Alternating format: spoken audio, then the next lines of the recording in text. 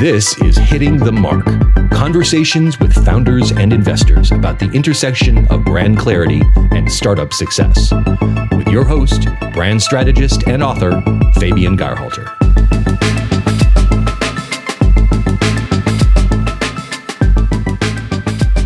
If you look up the word flavor in the dictionary, it says character. You know, the essential character of something. And so when we think about our company, we really think about flavor a lot. You know, that flavor is what surrounds you. It's who you are, what you do. It's your bookshelf, your record shelf, your travels, everything that makes up you, and certainly how we work together as well. This was Jenny Britton-Bauer, the James Beard award-winning pioneer of the artisan ice cream movement. That is right. If you had a small batch ice cream as a culinary experience lately, you have her to thank for. Jenny built Jeni's into a cult brand with dedicated followers and hundreds, if not thousands, of copycat brands. To finish this year off, having her on this show is truly an early Christmas gift for myself and subsequently to you. We were fighting some sound issues throughout, but in the spirit of the holidays, please try not to focus on those and instead on the story and the brand insights from one of the most admired culinary brands of today. Here's my conversation with Jenny Britton-Bauer. Welcome to the show, Jenny. It is a tremendous pleasure and honor to have you on Hitting the Mark. I'm so excited to be here with you. Well, thank you so much for taking the time in this pre-holiday frenzy. We talked about it a little bit before we got on air, but this now marks officially our holiday podcast episode. And ice cream in winter is a thing now, at least based on your gorgeous holiday catalog, which I reviewed on Instagram. You even have a gift concierge team to help pick out flavors. Can you take any credit for the year-round ice cream trend since you're cited as being the pioneer of the artisan ice cream movement?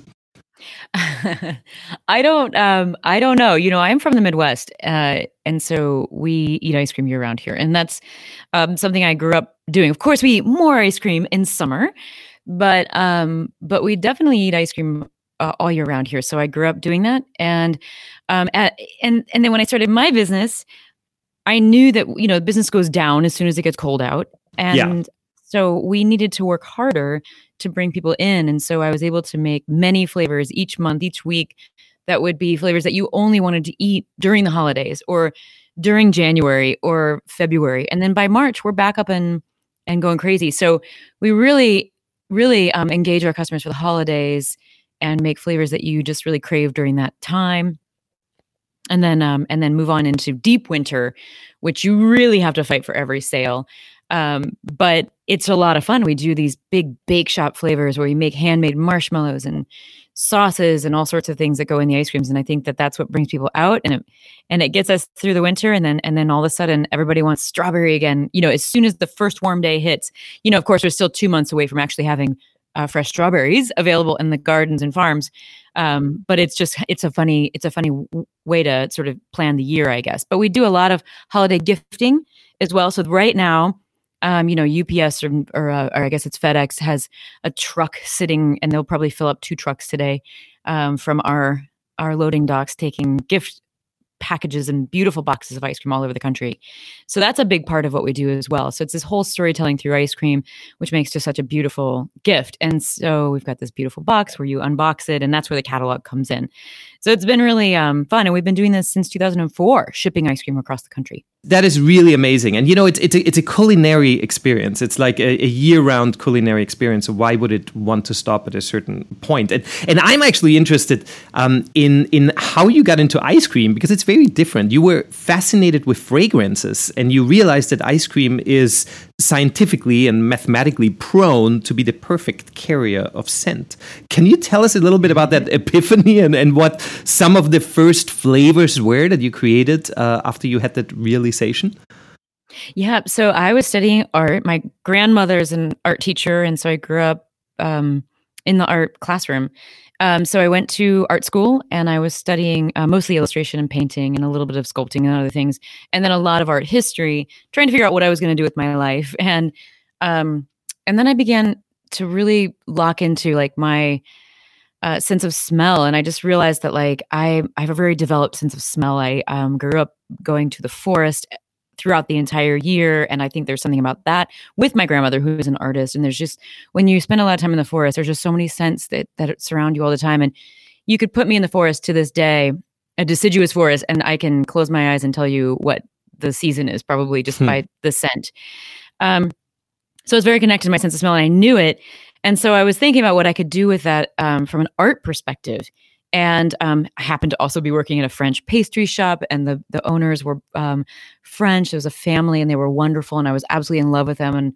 And all of the French people from Ohio State University, it was right down the street from Ohio State University, which is a massive, massive city of a university. And a lot of the French people who were studying there would come in. And so it was a wonderful, active environment where I could learn a lot. And I was making pastries there, learning from the chefs that were in the kitchen. They were all from France. I mean, almost everyone in the entire restaurant, except me and maybe one other person, were French speaking. But I was learning about pastries and what goes into that. I actually happened to meet a French student who worked in the chemistry department at Ohio State, who would bring me little scents, knowing that I was kind of into this. I mean, things that go on in your life. And I was trying to figure out what I was going to do with scent through art. But I was also doing pastry, and I was thinking, like, is pastry my future? Should I quit art and go into pastry, because I loved it so much, and I love flavor, and I love scent. Even pastry is a lot about scent.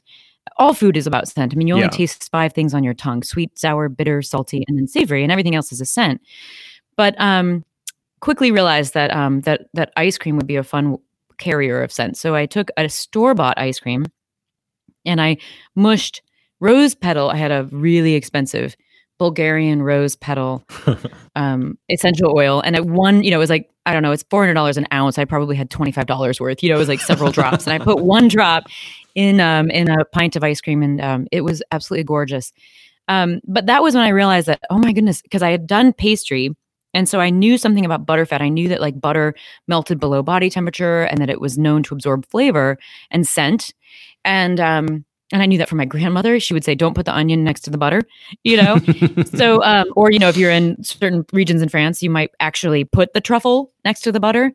But because it will absorb the scent coming off of whatever it's around. And that's what the fat and cream is.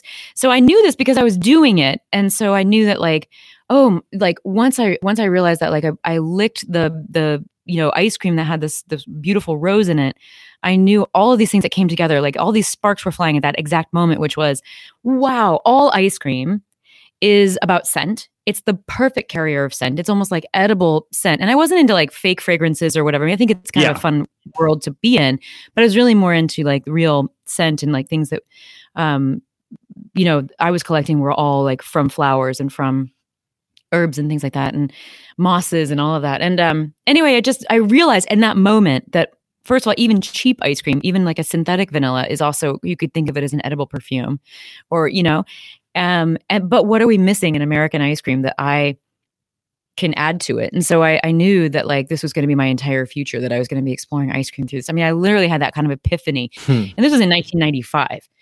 So I really had this whole thing. By 1996, I had a little shop in an indoor public market here in the middle of Columbus, which is in the middle of Ohio, working with farms from the surrounding countryside, and using the ingredients they were bringing me to steep in the cream and infuse scent that way. And there you go. That's fascinating. So moving on, I met you at NPR's How I Built This Summit with Guy Raz, which was amazing this year. I was a mentor. You were interviewed by Guy on stage. I believe it was the second time you got interviewed by him. And you talked about how people said it was impossible to ship ice cream. And you talked about this, at the beginning of this episode. And you proved them wrong by actually creating containers that were defying the odds. Can you tell us a little bit about that time, and why did you feel like you need to invent it? Was it just you needed your ice cream to travel across the country, and it was the only way to scale? Well, it was a combination thing. So I think there were people who had figured out how to ship ice cream, but they were doing it like in a very, very expensive way. It was, overnighting only. And, so one of the things that we did was make it much more accessible. So we could do a 2-night or 2-day, a lot of using a lot of ground, that enabled us to use ground shipping instead of air shipping, which reduced the price of shipping by a lot. So that made it more accessible to more people. Also in Columbus, we are within a day's drive of about 60% of the population of North America, I think is the official. Wow. Yeah. So it's so we really can use a lot of ground shipping from here, which was really great. And then we started our website in 2004, started shipping on there. We got a few high profile customers that led to a few some national press, which was really cool. At one time, just being young and not really knowing what I was doing, at one point I called Florence Fabricant at the New York Times, and I was like, "Hey, I just wanted you to know." And she's like the one that writes about new products, but I just didn't know. And so I called her because I was like, we're doing this really beautiful ice creams in Ohio, and like I just thought it'd be something you would like, because I always wanted to live up to the standards of like, sort of beautiful pastry shops and chefs that I'd seen around the world, and certainly of course in New York. And she goes, "Well, can I get it in New York City?" And I was like, "No, not yet." And she was like, "Well, why don't you call me when I can?" And she was sort of polite, but like, yeah, no, I don't write about just stuff like that. Like I write for the New York Times. And so I realized that was a stupid call. I was okay. But what it did was I was like, I need to make sure that people can get our ice creams across the country in order to get national attention. And it worked. So immediately we were on the Food Network. I think we were on the Food Network 5 or 6 times in a period of like 4 years. Unbelievable. Yeah. And then of course the New York Times and basically every other food magazine out there. So it quickly, what happens is that once we start to get big pieces, then you start to see other ice cream shops pop up in this sort of model across the country and even around the world. And then it starts to pick up as a trend, which is pretty exciting to watch. Absolutely, yeah, and taking the responsibility or being a part of this next phase, this next culinary phase is beautiful. It's absolutely beautiful. During the summit with Guy Raz, when you were on stage, you also said, and I paraphrase you here, make one person really happy and then move on to the next. It takes time to create a meaningful community that feels the right way. When and how did you know that your brand, and maybe it was still Scream or maybe it was already Jenny's, but when did you know that it was actually creating a meaningful community around it? When did I know that? Well, I know that when I had my first company, which is called Scream, from 1996 to 2000. And then I closed that. I'd made a lot of mistakes, but also was starting to get a little bit, like I started to understand ice cream a little bit by the end of that. So I had a lot of positives, but when I opened Jenny's, I solved a few mistakes and, or some of the things that I thought didn't work. And at that point, we had such a long line and I thought, I'm going to keep this going however I can, and then it was just like, again, it goes back to that one person at a time, being a communicator, making sure that when I go through the trouble of making this ice cream with these strawberries, that the person who's about to eat it gets just enough of that story so that it slows them down to remember that moment a little bit deeper and to experience it a little deeper. And I just remember just thinking, I'm going to keep this going. And it really does feel like almost like it is a chain after that. It really is about one person at a time, and it is about your team and every interaction and listening a lot and all of that. So I think that it was more for me a determination. And I will say that, and I think you probably know this just as well as anybody else, but it wasn't because we had a beautiful visual identity. It wasn't because we had gorgeous light fixtures or tables, or we had these incredible uniforms. We weren't communicating through that. We were communicating through ourselves, our facial expressions, and our ice cream, our actual product, and sort of our own reputations, which I think is true today, even though now we have much more beautiful sort of visual identity and experiences because we've gotten better at that. We do all of that in-house as well. But back then, we couldn't afford any of that. So it was really just me in the market with a couple of high school kids really trying to do a good job. And I feel like that's still what we do. And now we're 1,800 people in this company. And I really do think that's the brand. That's what it is. Everything else we do, any kind of visual representation of that is a representation of that, and that's what it goes back to. Absolutely, absolutely, and it's funny. You actually started your store in Venice Beach, one of the many locations in Venice Beach on Rose Avenue, which is exactly where I started my first company in 2001 as well. So, wow. and what's really interesting is what you just said. I drove by a store in Venice Beach a couple of years ago, and it was one of those hip surfboard stores, and they had a burglary overnight, and they had a big sign, over the window that got broken into, and it said, "You can't steal our vibe." And I think it's so cool. You can't steal our vibe. I mean, that's exactly what it is, right? Like people can try to emulate you, to be like you, to create these, this similar ice cream, a similar experience with the lighting, with the design. But it's really about that soul. It's really about that vibe that Jenny's has, right? And you create it over years, and that's one step at a time. So many tiny things that nobody will link into every one of them or notice every one of them, but they all add up and you feel a certain way when you're in our world.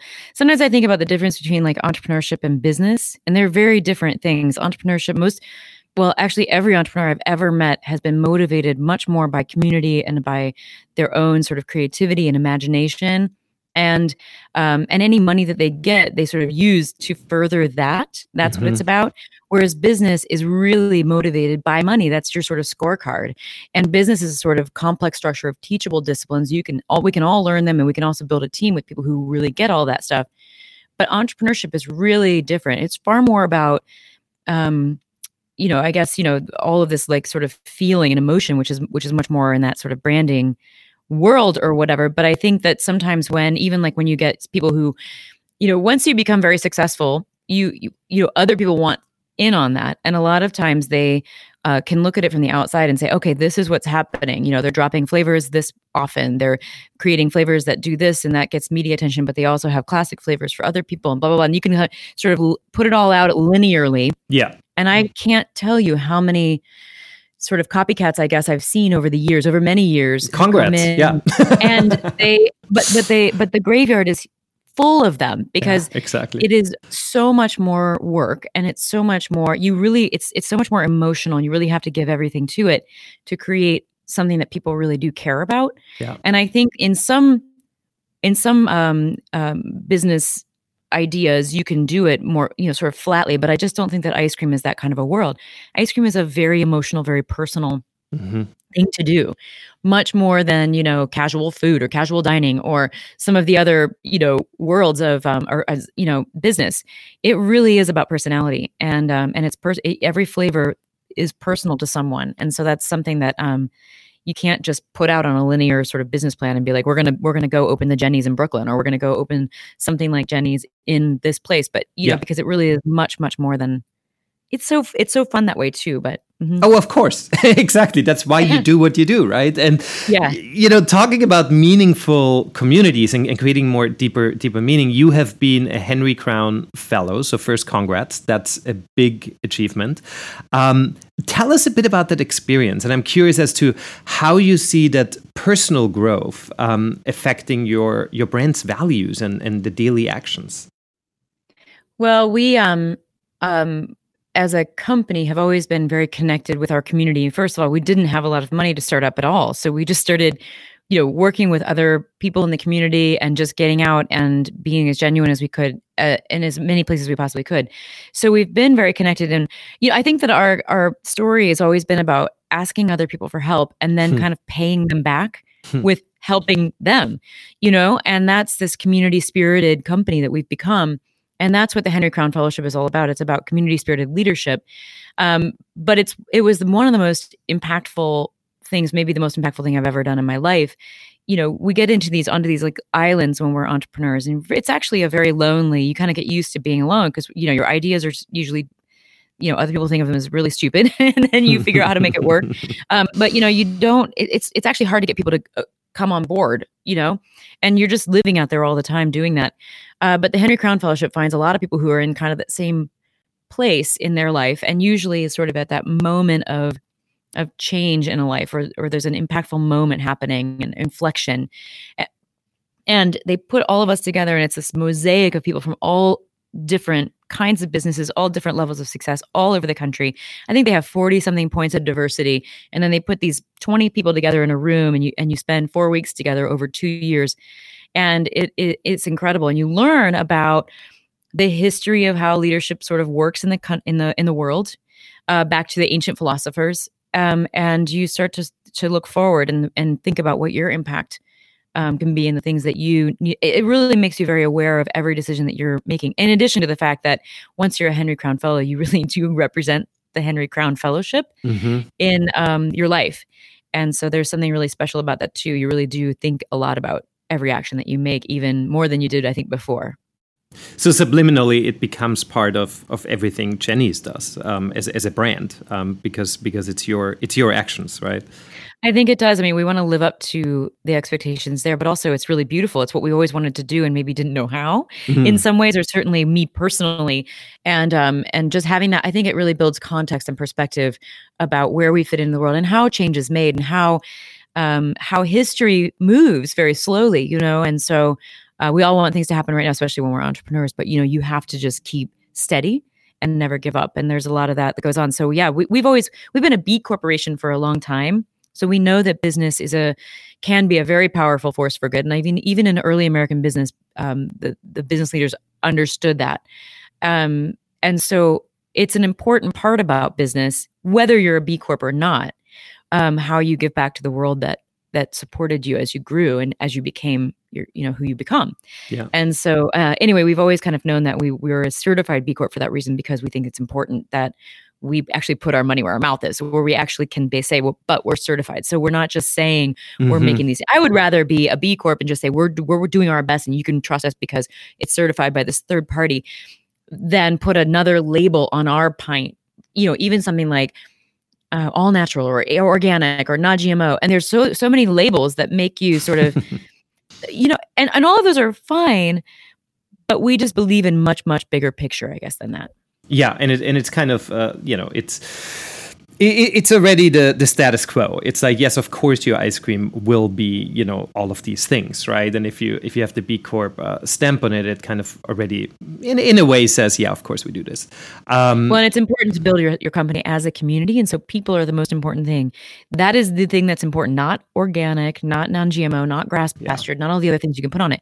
But did you pay that person fairly? Whether they're local, regional, national, or international, where did you get it from? Were there children picking those things? I mean, those are the important things. The people are the most important thing that we can support. And of course, obviously, like our land and our earth and children and all of that. So those things are always been more important to us.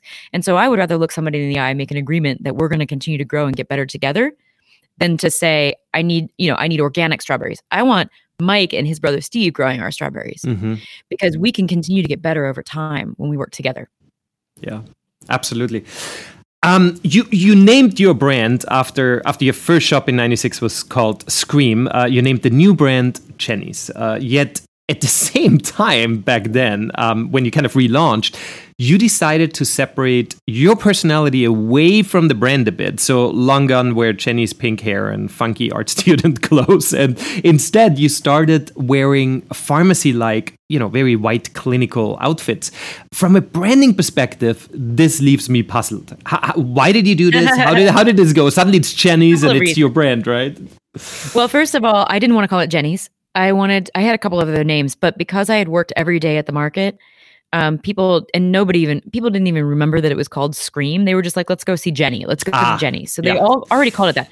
As a Midwesterner, we don't usually put our names on things. It's just like we're all very sort of community oriented, I think. And we're just very humble, to a fault, actually, sometimes.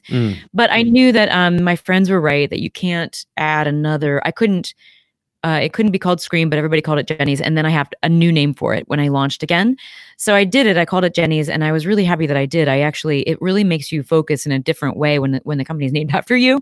You know what I mean? Like I started like making, I would make sure that every dish was washed, that we never ran out of certain flavors that were very popular. And you actually really do, when you put your name on it, you absolutely try to live up to that. And it really makes a difference when it's your name, not just like some made up thing. But the funny thing is, when I was at Scream, I was, a young woman, pink hair, trying to sort of break into the culinary world, trying to get a food critic to notice, and I was in a market that was a culinary space and trying to get people to notice what I was doing. And I think they just sort of thought I was just goofy, you know? So from a branding perspective, I think I was giving off that vibe, to be honest. And then, you know, so when I opened Jenny's, I think, and this is that sort of, okay, what if I was a customer, what would I want from my ice cream maker? I would want that person to be there, you know, and sort of look like they're here to make the best ice cream in the entire world. So I started wearing, you know, a white shirt every single day, a white apron. I would want to know that it wasn't about the person, but it was about the ice cream and the product and the team and the customers. So I just took all emphasis off of me and made it about, it's funny because even though it is. I know exactly, right? At the same time, you called it Jenny's. Jenny's, That's why it worked, you know, because it wasn't me just parading around with my pink hair and totally, you know, saying like, I'm the artist, you know, come see what I've got to do every day. But it was me saying, I'm taking responsibility for your experience. Yeah. And that's all that matters to me here. You basically signed it with Jenny's, right?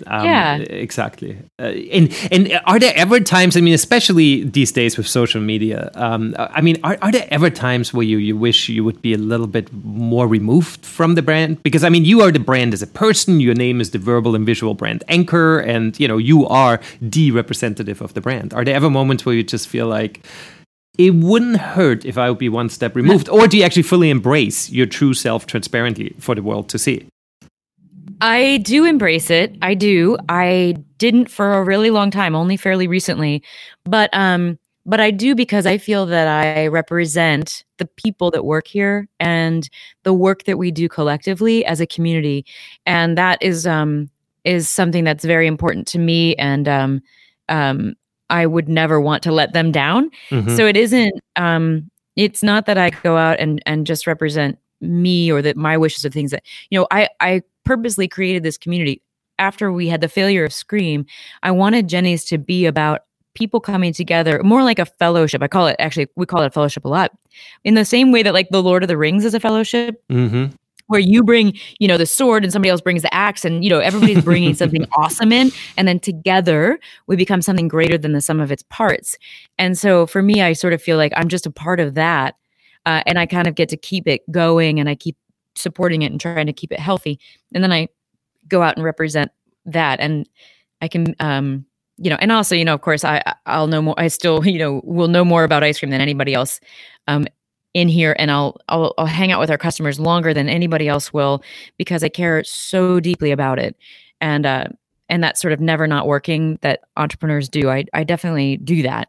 But I do think that in that way, a founder's role is a very specific role. I'm not the CEO of our company, and that's important to us. But I'm the kind. I will say that like being a founder is a really specific role. You really do have to know more about your product and your customers than anybody else, and that is more than enough for a more than full-time job. Absolutely. And that's what I do. Yeah, absolutely. And let's talk about company culture for a minute, because you hinted at it.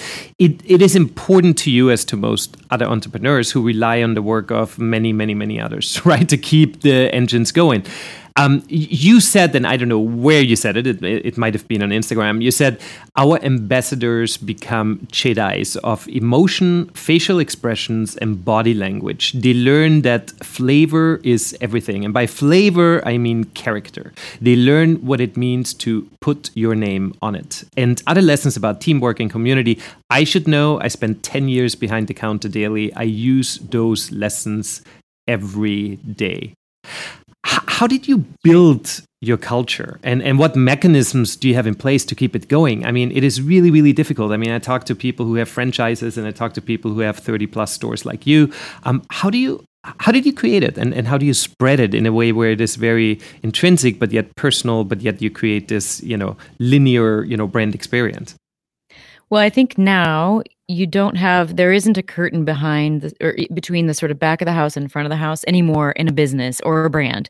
And so, or at least with what we're doing and other company founders and companies that I know are similar in that we actually are our brand. And so we are what what you hope we are. We're not just pictures that we put out or ice creams we put out. We're the decisions that we make every single day as a team. And I think people want to work on teams that are really transparent, that actually are what you hope they are when you're on the outside. I always say we're not, we can't tell every single story that happens here because it would be too many and it's just too much. It's overload. We tell our best stories externally. But the more you want to dig and go into it, the more your hopes are confirmed. And so when you're a company like that, and the word company is great because it means you're not alone. It means community. And that's how we think here. People want to be a part of that. They want to bring their awesomeness into that. And that is how you build your culture, is by being open to what somebody else is bringing in, and we don't want everybody in the company to look like us or to have a specific look to them or whatever, so we want people of all ages and all different colors and all different, genders and all of that stuff. Like that's our company. That's who we are. And then that becomes what people know about us and feel when they're in our space, that it really is about character and flavor, at every level. And then what's great when you're a company that that sort of lives up to your external, voice internally, people want to be a part of that team. And then so you start attracting some of the top talent in America. We have definitely absolute top talent here in America, and not because we pay better than everybody else, it's because people want to be a part of what we're doing. And that's really wonderful. And it's because, so I would say that it's like really hard, and it's also not really that hard. You know what I mean? Yeah, like totally. Everybody goes through a training program. It's not like everybody carries around a mission statement. I don't think if you walked around this, where I'm sitting right now, and there's 40 people sitting not too far from me, I don't think that if you asked, every one of them would give you a slightly different idea of like what we do in this company, and it would all be right. Yeah. It wouldn't be one practiced mission statement. Yeah. That's really great, and I love the metaphor of flavor, right? Like how flavor is actually part of this. Weird, company. It works so well. Even when you look up, if you look up the word flavor in the dictionary, I mean, it says character. Yeah. The essential character of something. And so when we think about our company, we really think about flavor a lot. That flavor is what surrounds you. It's who you are, what you do. It's your bookshelf, your record shelf, your travels, everything that makes up you, and certainly how we work together as well. And you said about no curtain between back and front of the house. That's also true with no curtain between the founder and the brand and the customer and all of that. And in April, you endorsed Joe Biden in one of your Instagram posts. Actually, you're pretty much a Joe Biden fan, I would say. And you know what? Joe loves ice cream, and so and I do love Joe. Joe was going through a really hard time in 2015. I was having a tough time too. So he became really, truly a beacon for me. I have to say that I am for anyone who moves us out of this era that we're in. And so I will throw my support behind anybody. So I don't know if it's a complete endorsement. He got into the race and I just was given my friend, because at this point, Joe is a friend of mine, a fist bump and saying, man, I'm going to be behind you. I'll be behind you as far as you go, and let's get you the nomination. But I would say there's other people that I'm also right behind. At the moment, I'm wearing an Andrew Yang hat, the math hat. I have a hat from every one of the candidates. So I, like many people, I am for whoever will win, and I'll put my support behind them. But of course, I love Biden because he loves ice cream so much. How can you not? And also, he's an incredible human being, of course. And I've gotten to spend lots of time with him, so I do know that for sure. Right. And that's important. And last February, you had this amazing Instagram post that read, "Hey FedEx, Team Chennies loves you, but we're not playing around. Our customers are demanding action from us. Drop your support of the NRA, or we will be looking at other options." That's almost 100,000 shipments. And by the way, now I'm sure it's much more than that, and more projected this year. So do you feel obligated to utilize the power of your brand to create the change you seek? And what would you say to those few that like your product, but they don't share your political point of view? The answer to that is, the first part is yes, as a human being, not necessarily as a company, although our company definitely stands for, character and flavor and people. And, we will always fight for human rights and humanity first, kind of that sort of world. No matter what the political ramifications are or whatever. That's just something that's built into our DNA and who we are.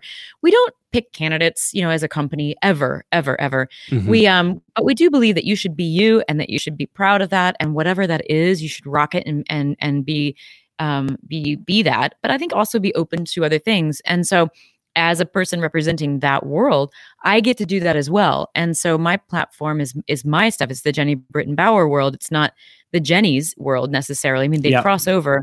But on my Instagram, of course, the FedEx thing is a whole different thing. I was, as a mother, so upset about what happened in Parkland. It was absolutely. It was during that time. It's not even political. Yeah, it really isn't at that point. However, I learned a big lesson at that during that time, and I learned, I guess, how big my platform actually is. And so I've got to be careful, and I know that because I don't want to alienate other people. I do like people who have different opinions than me. Actually, I'm more curious about you if you're different than me than I am if you're the same. So that's important. But I learned something with that. I haven't done something quite so dramatic since then. And I'm picking in the past, so that's totally not fair. But it wasn't that long ago, But nevertheless, I do think that we can actually make more change, slightly quietly than we can just by getting out and complaining loudly. So we have a potential to actually make big change, and that's what we're focused on. That's what we're working on. And I think it doesn't always, it doesn't really help. And I think that actually that FedEx post did help. Ultimately, they did drop their. That's amazing. Yeah. No, and it probably had little to do with us, but nevertheless. Oh, who knows, right? But I mean, I'm sure it's the voice of many that creates change for a company like that. And your tagline is "Jenny's makes it better." And I think just how we talked about flavor and how it has double meaning, that has double meaning too. Jenny's makes it better, right? On the one hand, it's the product and how it makes you feel, but it really encompasses most probably your brand's core values if you have written them down or not, right? It is who you are. I mean, it's you lose the game, we make it better. You win the game, we make it better. And that's part of it. And it's, of course, all of our community of makers, growers, and producers who are actually making product and making our ice creams, and that. So actually, literally, how we make it, but it's just really fun.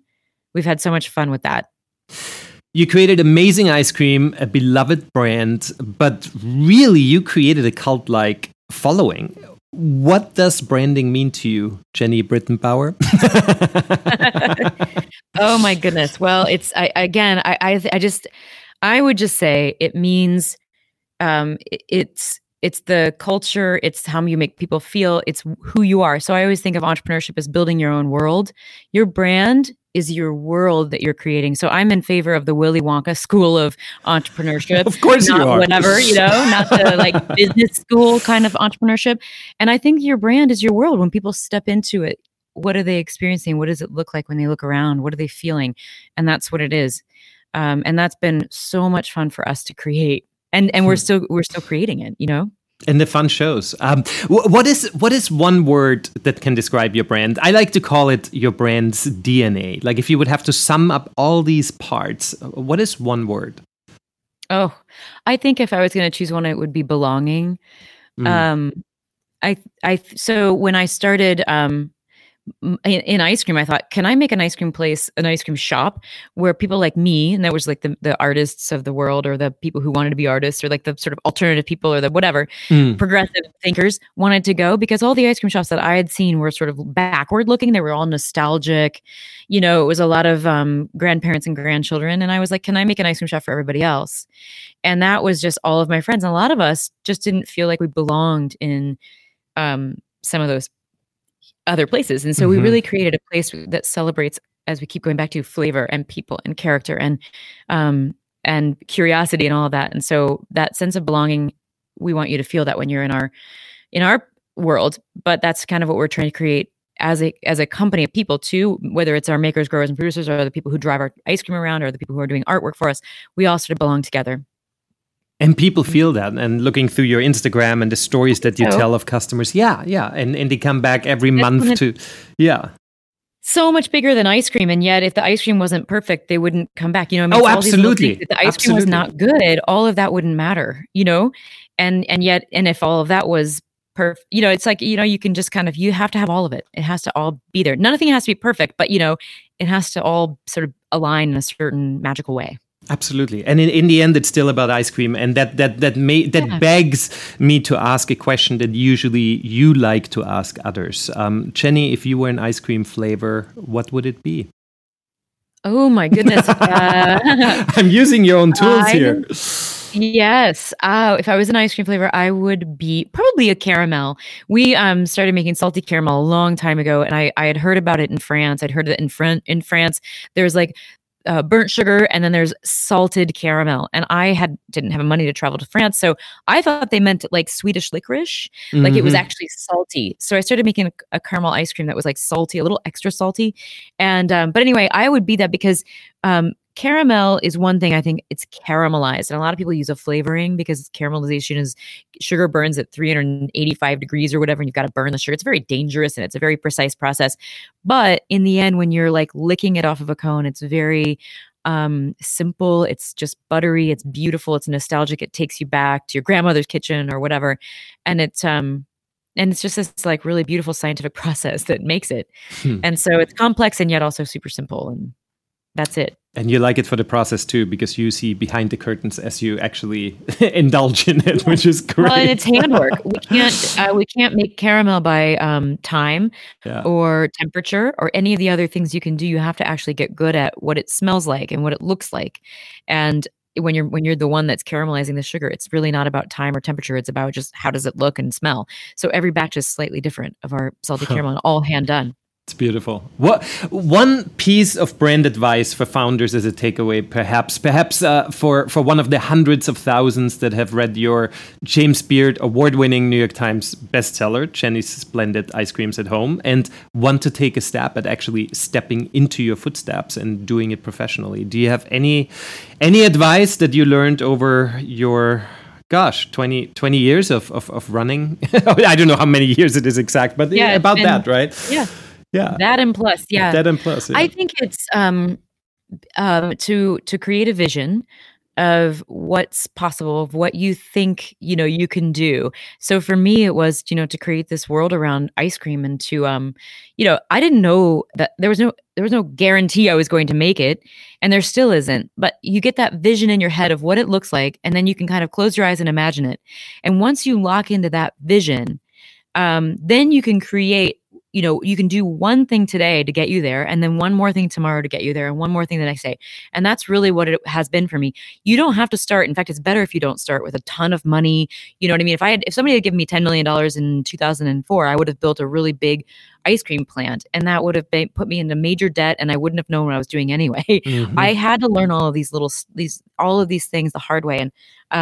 And so then you just get this vision, and you just do one step a day, and don't go too fast. It's just that 1% at a time, one step a day, but be led by your vision, and dream about that. I still to this day can sit for an hour or sit quietly and put myself into that vision, which I still have. Every year I have a new addition to that vision that I have off in the future. But I think that's important, to be a vision-led person and have a good imagination, one that you really enjoy spending time in, I think. Like, where you can really quiet yourself and sit there and just dream, and then build that slowly.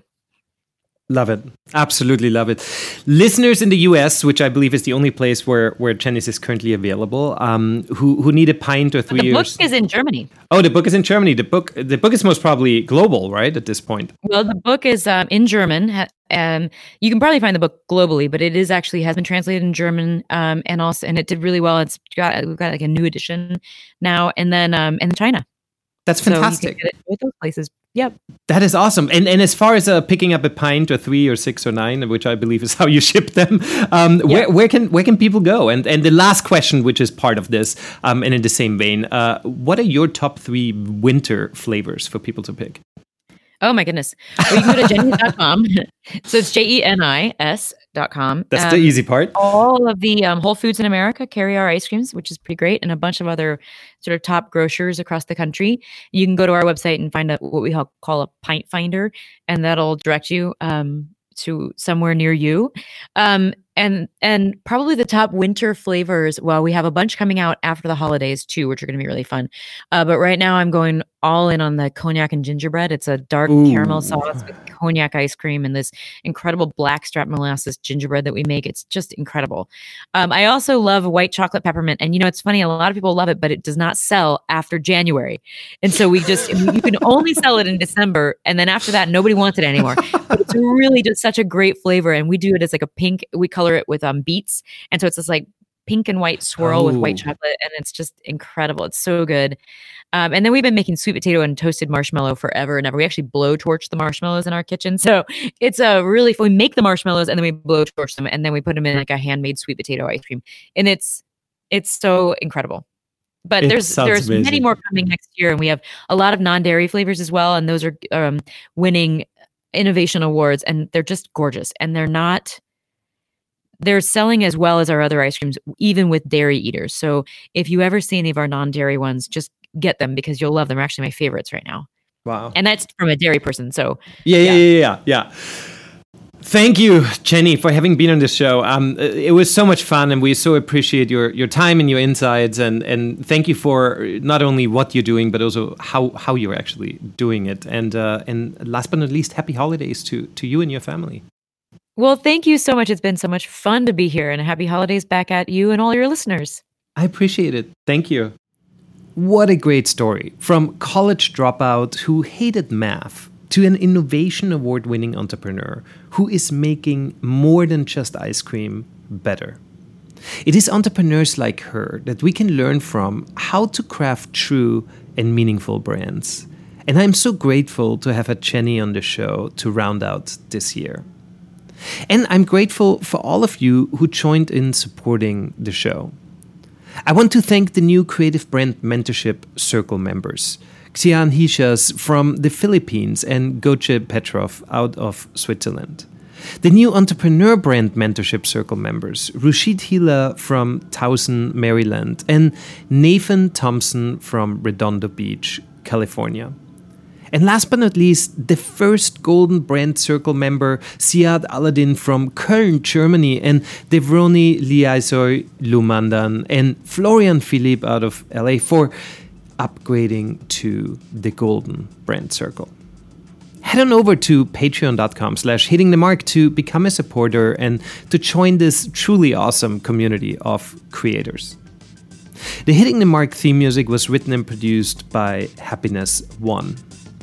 I wish all of you happy holidays. Don't forget to sit down and rethink your brand based on the many insights from the founders who were on this show, so you can craft a better brand for 2020 and beyond.